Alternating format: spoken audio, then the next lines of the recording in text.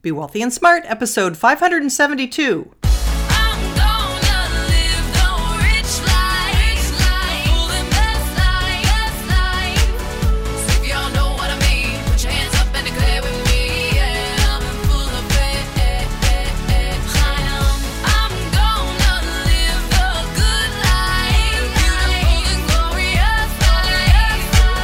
Step into a world of wealth and financial freedom without budgets, boredom, or bosses on Be Wealthy and Smart. And now, here's your host, Linda P. Jones. Welcome to Be Wealthy and Smart. I'm Linda P. Jones, America's Wealth Mentor, empowering women and men worldwide to financial freedom. On today's show, we're going to talk about why not to use online-only banks.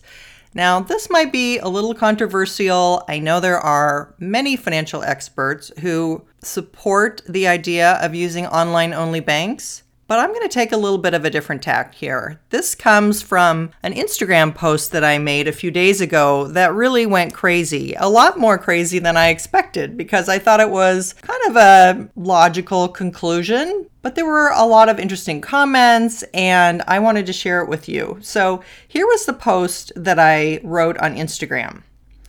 Be skeptical of any financial expert who tells you not to use a bank. It's not that I'm pro-banks, I'm definitely not, but a bank that has physical locations will greatly relieve any anxiety you may feel if there is a power outage or internet failure. What would you do if you couldn't access your account online and no one answered the phone?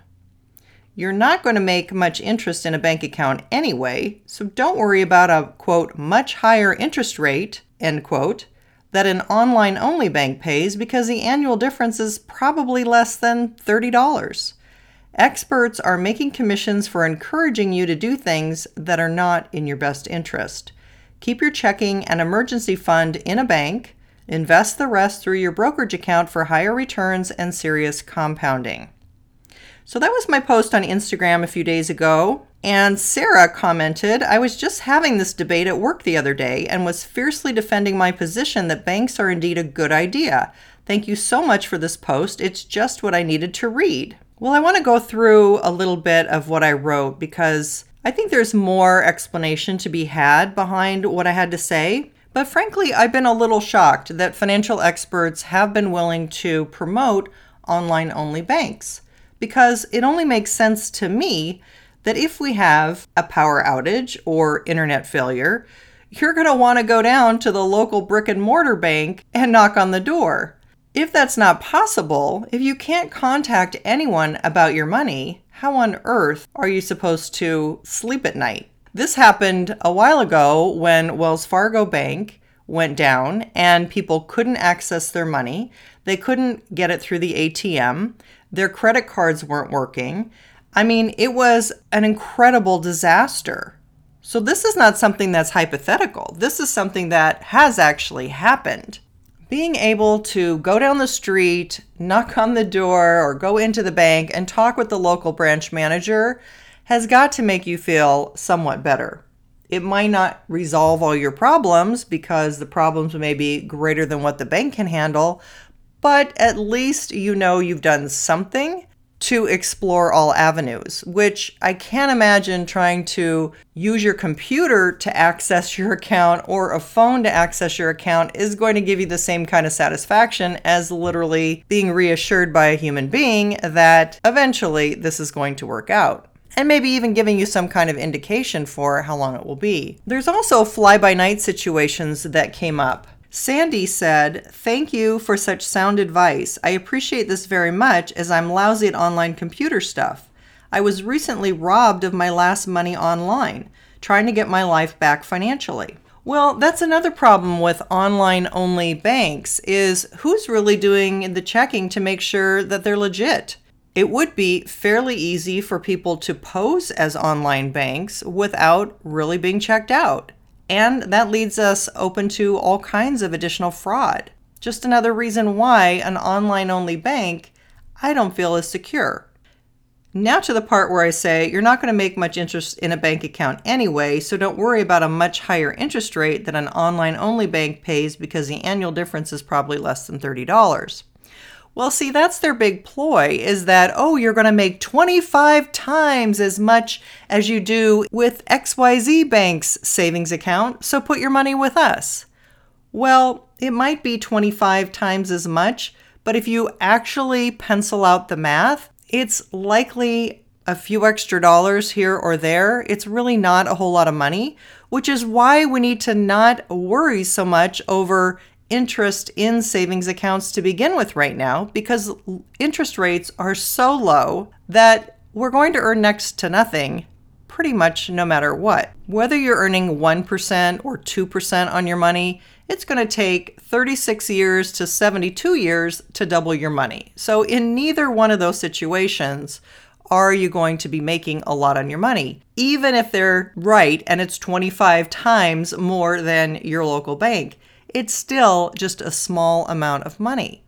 It's not where your money is going to become bigger money. Where it's going to become bigger money is in investments, where you can get higher rates of compounding and where you can really get your money working harder for you.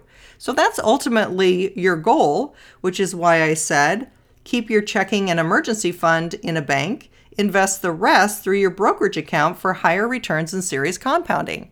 Because you shouldn't be keeping it all in the bank. You should only be keeping as much as you need to pay your bills and have your emergency fund in the bank, and put the rest in your investments for higher compounding and growth. So we should be talking about a small amount of money in the bank in these accounts anyway, and therefore a very small amount of money that they're going to earn at a 1 or 2% interest rate. Somebody else asked, do you feel that banks and credit unions offer the same benefits in this regard, or would you recommend one over the other?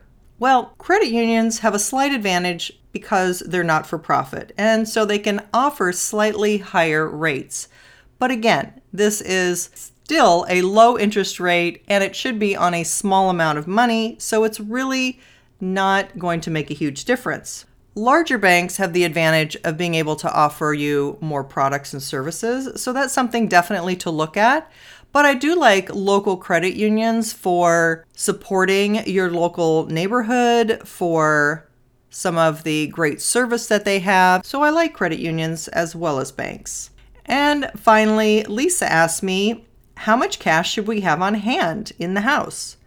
And I said, enough for groceries and gas for 5 to 7 days. It's important to have some cash in your home because you never know what kind of an emergency can come up. And in this computer age, it is possible for all electronics to go down. So you do want to have some cash on hand in case you need to buy some things if you don't have electronic access to your funds. The best place to store extra cash is in a safe that's bolted to your floor at home.